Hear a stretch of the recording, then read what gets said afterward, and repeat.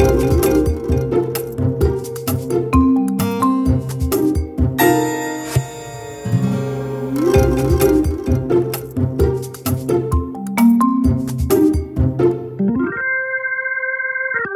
to Managing Marketing, a weekly podcast where we discuss the issues and opportunities facing marketing, media and advertising with industry thought leaders and practitioners. Today, I'm having a conversation with Guy Wink, Global CEO for digital agency Analog Folk. Welcome, Guy. Hey, Darren. How you doing? Nice to meet you. It's great to meet you too, and thank you for getting up early. I believe because I'm in Sydney, you're in London. So what time is it? What time of day is it? It's not too early at the moment. It's kind of 9 a.m. and used to dealing with other time zones. So I'm sorry that I'm pulling you up at late in the evening. So hopefully I'm not keeping you up. So, Guy, one of the reasons I wanted to have a chat was that I read recently that Analog Folk have come into the world of robotics with a thing called a service called With Robots. Is this you're planning to replace the biggest expense that anyone has, which is their staff in an agency? Yeah, well, we have been busy, but I don't think it's about replacing people. I think it's about getting people to do the right kind of tasks and solving some bigger industry issues. Our belief is we need to, use digital to make the analog world better. And I think there's some big problems that automation can solve. And I'm sure we'll go into those. But the fact that 90% of programmatic advertising has zero creative customization just seems wrong. And so we should fix it. Yeah. Look, I started with that because I remember attending a talk that Sir Martin Sorrell gave where he said his biggest expense at WPP was the people.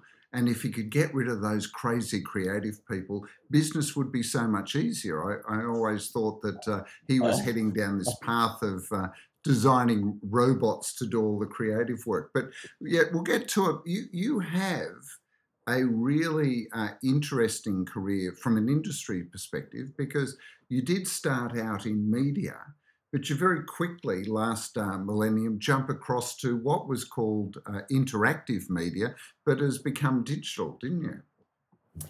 Yeah, I did an early jump and got a little lucky, and just happened to work with some great people.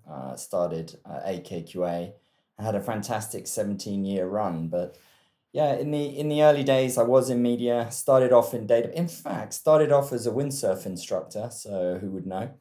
Got into databases, building databases. Then got into media, and then jumped into digital because even though it was still the modem days, so it was a long time ago, Darren. I have to admit, a long time ago. But just got lucky, met some great people, and here we are today. So starting your sort of industry career so early, AKQA is or was one of the big leaders in those days of, really innovative, pushing the boundaries of what could be done on the internet, even in the dial-up days, wasn't it? Yeah.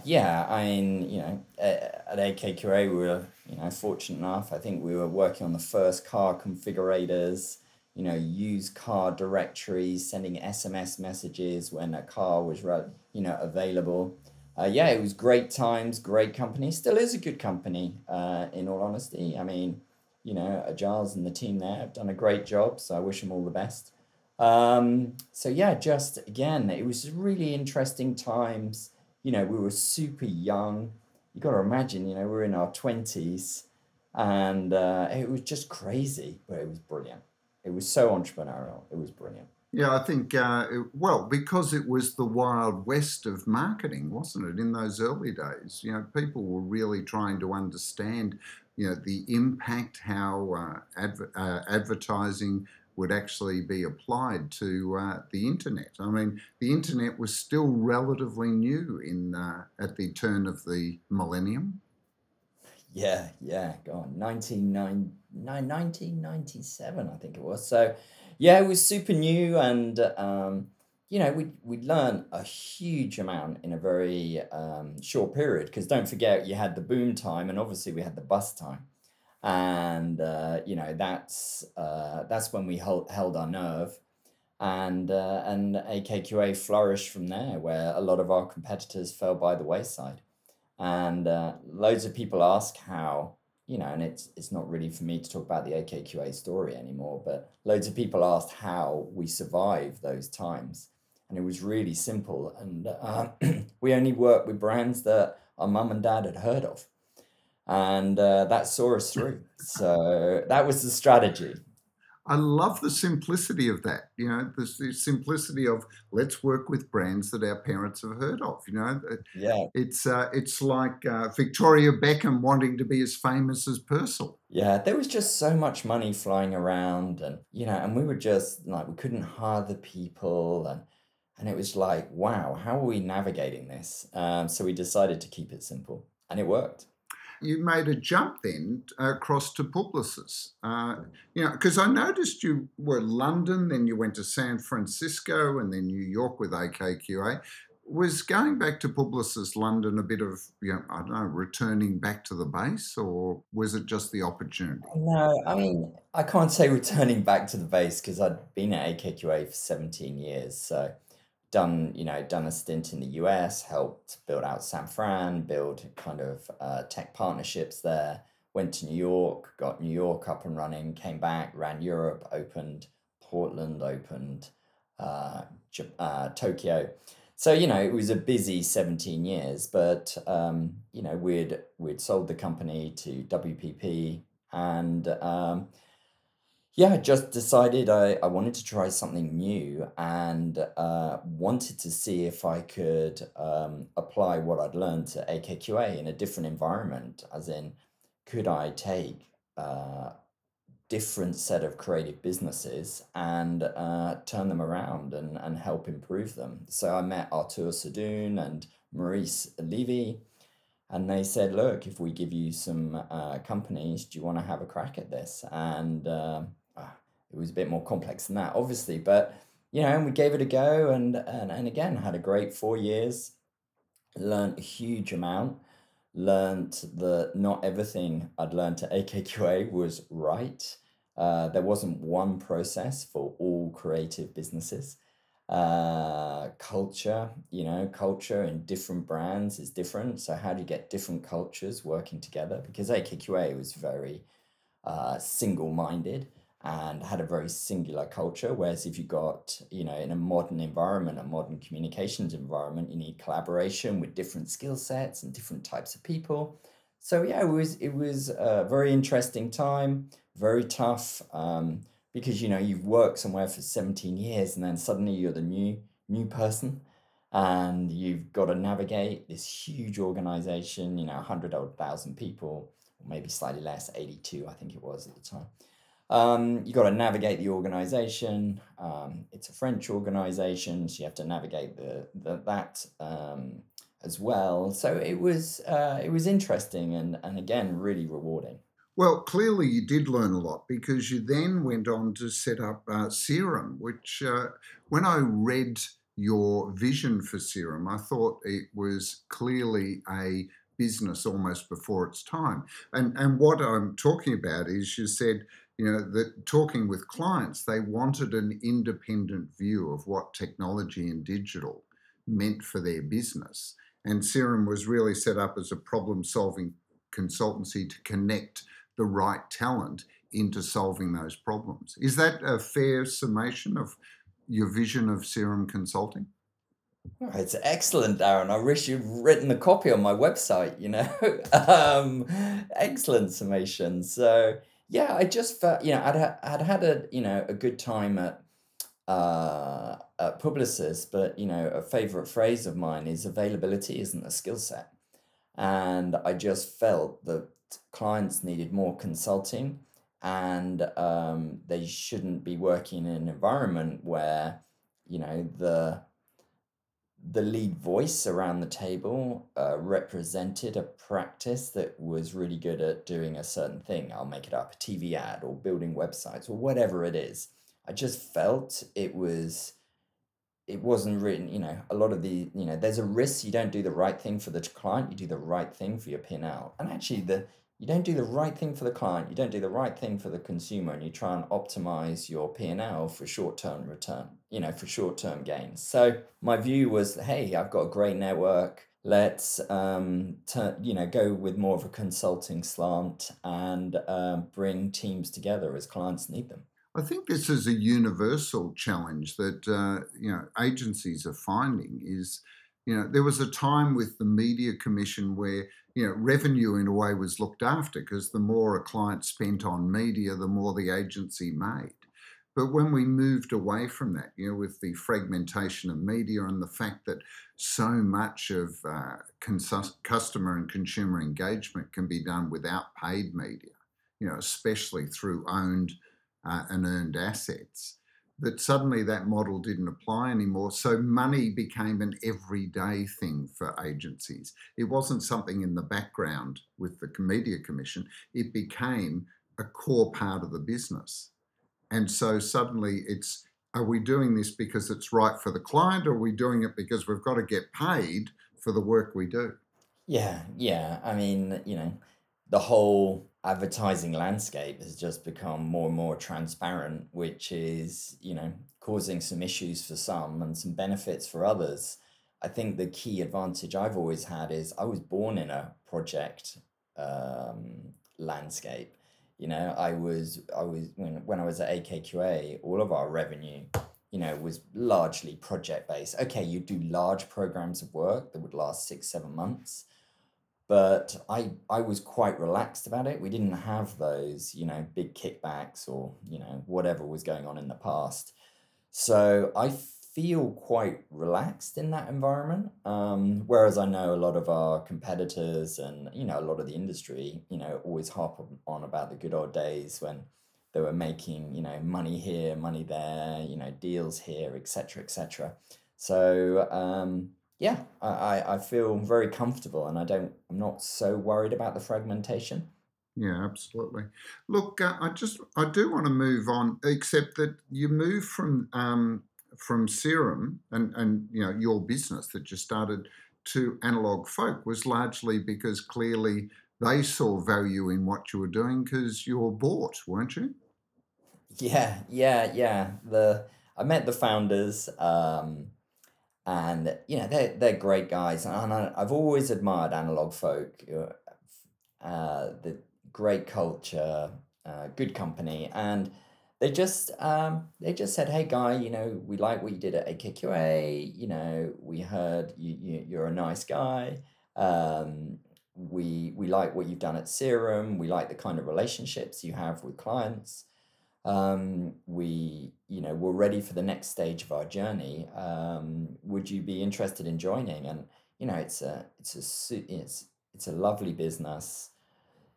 I think Matt and Bill and Robbo and the rest of the crew always get a bit embarrassed, but it's a very clean business. Everyone's working in the business, no external shareholders, no, no, no. It's everyone just focused on building a single business. So it seemed a great opportunity, and a great opportunity to build what I would call, or to evolve it into more of a creative and technology platform business that I believe modern marketeers need. Mm. I'm always, in a way, a bit discombobulated by the fact that it's a digital agency called Analog Folk, and I know Robbo's explained it to me a number of times, but just explain it to me one more time, Guy. What digital Yeah, agency Analog Folk? It's I know. I've seen that interview, and yeah, it did make me laugh. Darren, as you know, I'm quite kind of short and to the point. So the way I look at it is, the founders of Analog Folk had a massive foresight into the issues the industry was going to have, because technology isn't good or bad; it's how you use it or how it is used that is good or bad. So really, it's using digital to make the analog world better is about helping people and brands ensure they use digital technology in the right way to make a good and positive impact on the world. Yeah, and every time it's explained to me, I love it, Guy. Yeah, is it still not working, Darren? Oh, I like the idea. I really do. I think it's great. And you just look at, technology has had some very damaging impacts on our society. You only have to look at the recent reports that have just come out, around teenage suicide, etc. So, we have to use these things in a responsible and meaningful way to improve things, not to make them worse. Yeah.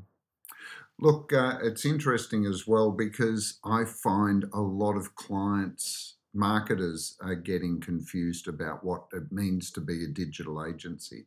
And what I mean by that is, it's been 20 years now, and a lot of what were seen as traditional, television driven agencies, of course, have built out their digital capabilities.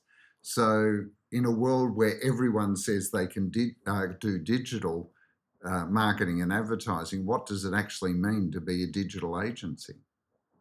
Yeah, I think that's a fair question, because digital is ubiquitous. I think the thing just to bear in mind is you say that, and having worked, you know, in different types of creative businesses, I can tell you one story. Yeah, and that story is I had to do one of those big kind of, big meetings with the big execs, and I had to show the work that had come out of my agency or the agencies I was looking after. And I everyone showed their big shiny TV ads, yeah, and they were great. And I showed some banner ads, and you should have seen the look of disdain around everyone around that table. And so that's it. At the end of the day, I completely get that a load of traditional agencies are moving into digital. I get it, but is there heart in it? I question that. Look, and what we've started talking about to clients is we call them technology agencies. And what we mean by that is an agency that can talk to marketing and to the IT department in each of their own languages, but really understand the consumer better than ever. So that's what we're starting to not call them digital agencies because everyone's digital, but there are a lot of really good agencies that have a solid base in understanding the technology because they have to understand the technology to be able to apply it in the most appropriate way. What do you feel about that sort of distinction? Yeah, I completely agree. I mean, the thing that I think puts analog folk in a different realm is our creative teams embrace technology. They embrace things like automation. They embrace consumer content. They're welcoming of those technologies, not hostile towards them. So yeah, you have to have multiple voices in your organization, and you have to be able to navigate talking to the CTOs, talking to the CIOs, CEOs, etc.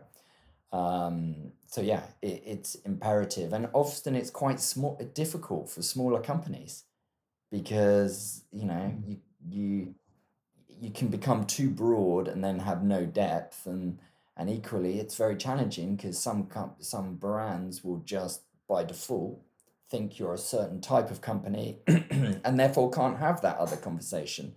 So it's still a complex world, but you have to have you in I believe in this world you have to be able to have conversations across the C-suite. Mm. So, Guy, on the basis of our conversation, I'm starting to now reframe this with robots, and it's build with robots and automate with robots. I saw was the two sort of streams of work that analog folk had launched. Um, Yes. in that this is absolute proof of your comfort with technology because a lot of agencies really struggle with the concept of automating, even whether it's AI, robotics, or whatever, automating a process that in the hallowed ground of Madison Avenue or the Great Portland streets in London It's a process that's rather magical and can't be automated and can't have an AI applied to it. Yeah, I get it, and I think it's easy to jump to the wrong endpoint because if you look at when we were building the proposition and when we acquired the technology platform, our creative council, which is all of our ECDs around the world, were fully behind it because it isn't about replacing creativity. Let's be really, really clear. It's about doing the work that the creative team shouldn't be doing.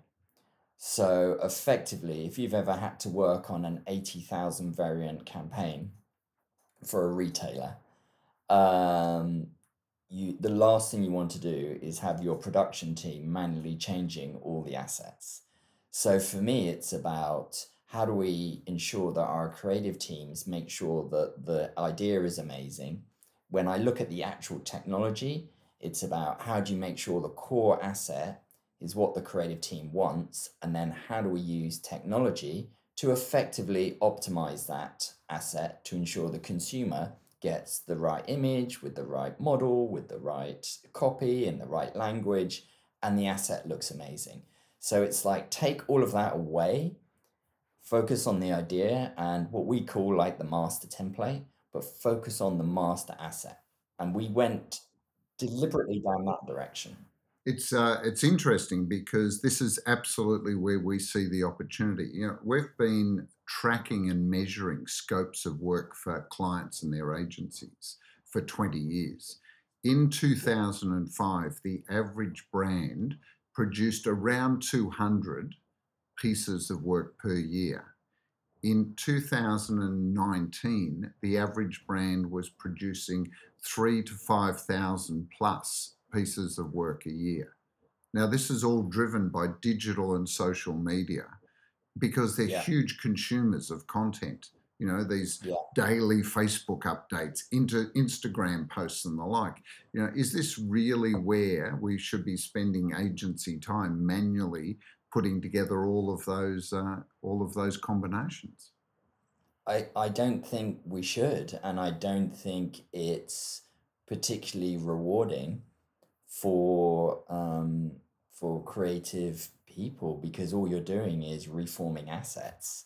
So and you have to do it because loads of people say, oh well, maybe we don't need to do it, but 66% of consumers feel that advertising is repetitive. So, 60% of consumers have also not bought products because of a poor design experience. So, you've got to do it. We've got to focus on, hyper personalization. I'm sorry, using another buzzword that I hate, but you've got to do it. You've got to have the right model, the right copy, the right product. I don't want our amazing talents to be worrying about that. I want to use the technology to do that. There's also a trend that's impacting agencies because clients are producing or demanding the production of a lot more outputs, deliverables, executions, but their budgets haven't increased exponentially to match the exponential demand. And yet, if an agency is still using the same manual process, and I call it a cottage industry approach, where every piece of work starts from the beginning and one person takes it through to the end, there's no ability to scale there. I've really been quite amazed at how slow the industry's been to actually pick up on this idea of automation of the sort of production part of the process. And I've had conversations with agency people that have said to me, but don't you understand, Darren, that production is a creative process? So I agree with them. I think production to a certain point to again, your hero asset is a creative process. The adaptation of that asset, again, I believe should be automated. And I can see the demand in clients. I can see the demand in agencies. A lot of agencies are using our proprietary technology within their tech stacks to improve their production. capabilities, and I'm sure they're not passing all those cost benefits onto their clients.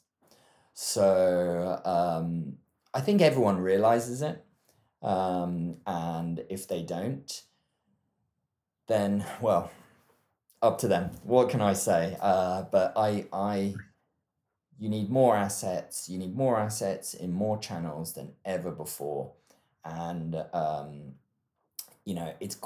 are quite a lot of people doing it in kind of video, sorry, in stills and in HTML, but not many people doing it with video. And so what I'm really chuffed about with our technology is we can do it in video.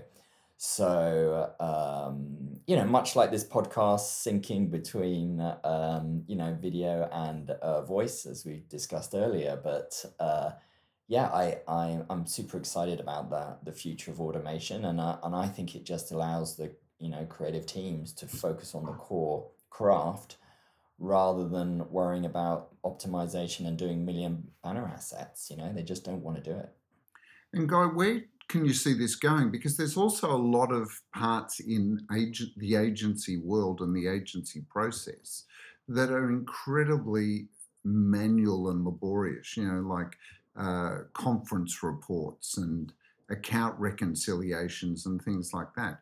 Can you see that this same approach of automation and applying AI and robotics could be applied to a lot more of the advertising process beyond production? Yes. We've got a few products within AFG. AFG is the holding group for Analog Folk. And I'm quite particular. I think you have to be very careful with product development because it's really easy to try and do loads of things, and then you're half baked in loads of things. So I'm quite particular with our product teams to make sure they have a very focused point of view. So with our automation platform right now, it's like, let's just make, multivariant advertising as good as it can be. If I look at we've got an AI product working within a bank that effectively reads websites to look for design infringements, and then you plug the AI into your production process to stop faulty designs going out, because it's all very well fixing them, but it always costs money to fix them. So you need to stop them going out in the first place. So we've used AI to help influence that process, and that's a very focused product. So yes, I think it can be broad. That's not necessarily my job. My job is to make sure my automation products are really good, and my AI products, to ensure that brands are represented in the right way, are really good. And you can see how automation and then my brand management AI tools, you can see how they might converge, but it will always be for the betterment of the consumer experience rather than becoming a B2B solution for agencies. That's our product roadmap for now. Yeah. I guess I was asking that question more, not so much your particular product development, but more from the point of view that I can see anything that allows people to really focus their energies on where the real value is added and free them up from the mundane or the routine has to be a positive thing, because Oh, we yes. know that the Yes. industry suffers from long working hours and people working weekends and all sorts of ridiculous things that have been happening, that if we could eliminate all that drudgery so that people could really focus on creativity and strategy and thinking about how their client's business could be performing better, that has to be a good thing, doesn't it? I completely agree with you. God, I can't wait till we get rid of timesheets and we use AI to effectively deal with that. And I know there's some great tools out there.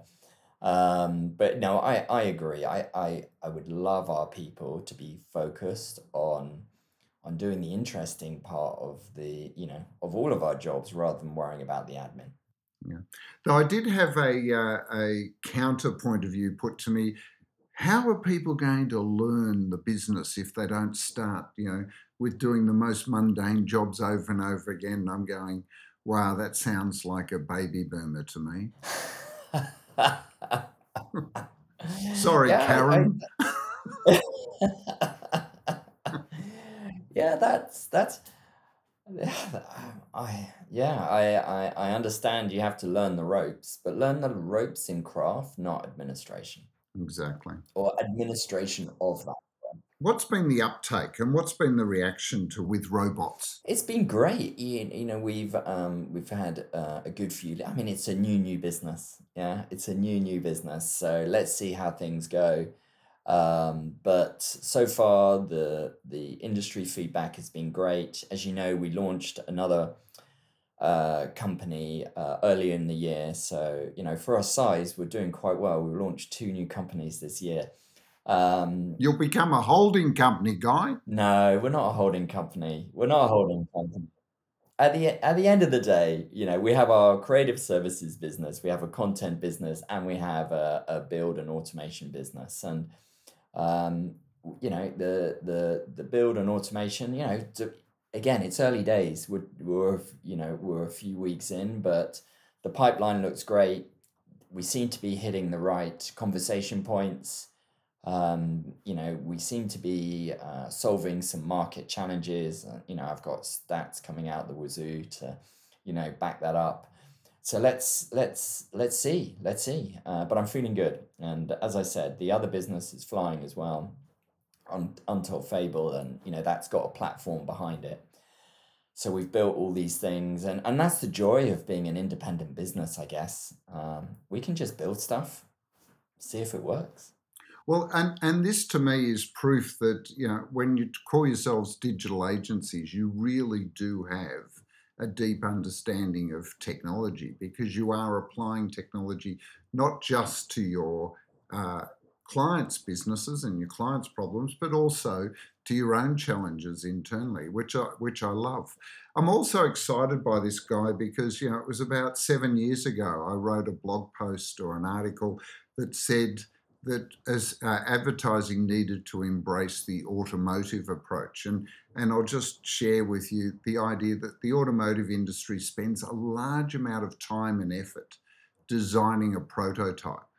You know, they do research, they actually build the prototype, they test it, and when it's got all the ticks, then it goes into a production line that has been optimized to produce as many different variations as the customer wants, as quickly and cheaply as possible to the quality that the customer expects. So the days of Henry Ford going, you could have the Model T in any color as long as it's black, are gone. You know, I can have yellow or orange upholstery with bright blue Duco paintwork, and it can be made for me, you know, off the production line because it's automated, because they've embraced technology and embraced robotics, but they haven't cut short the development in the first place. And I see this as exactly what you were saying before about, you know, replacing creativity. And we've all read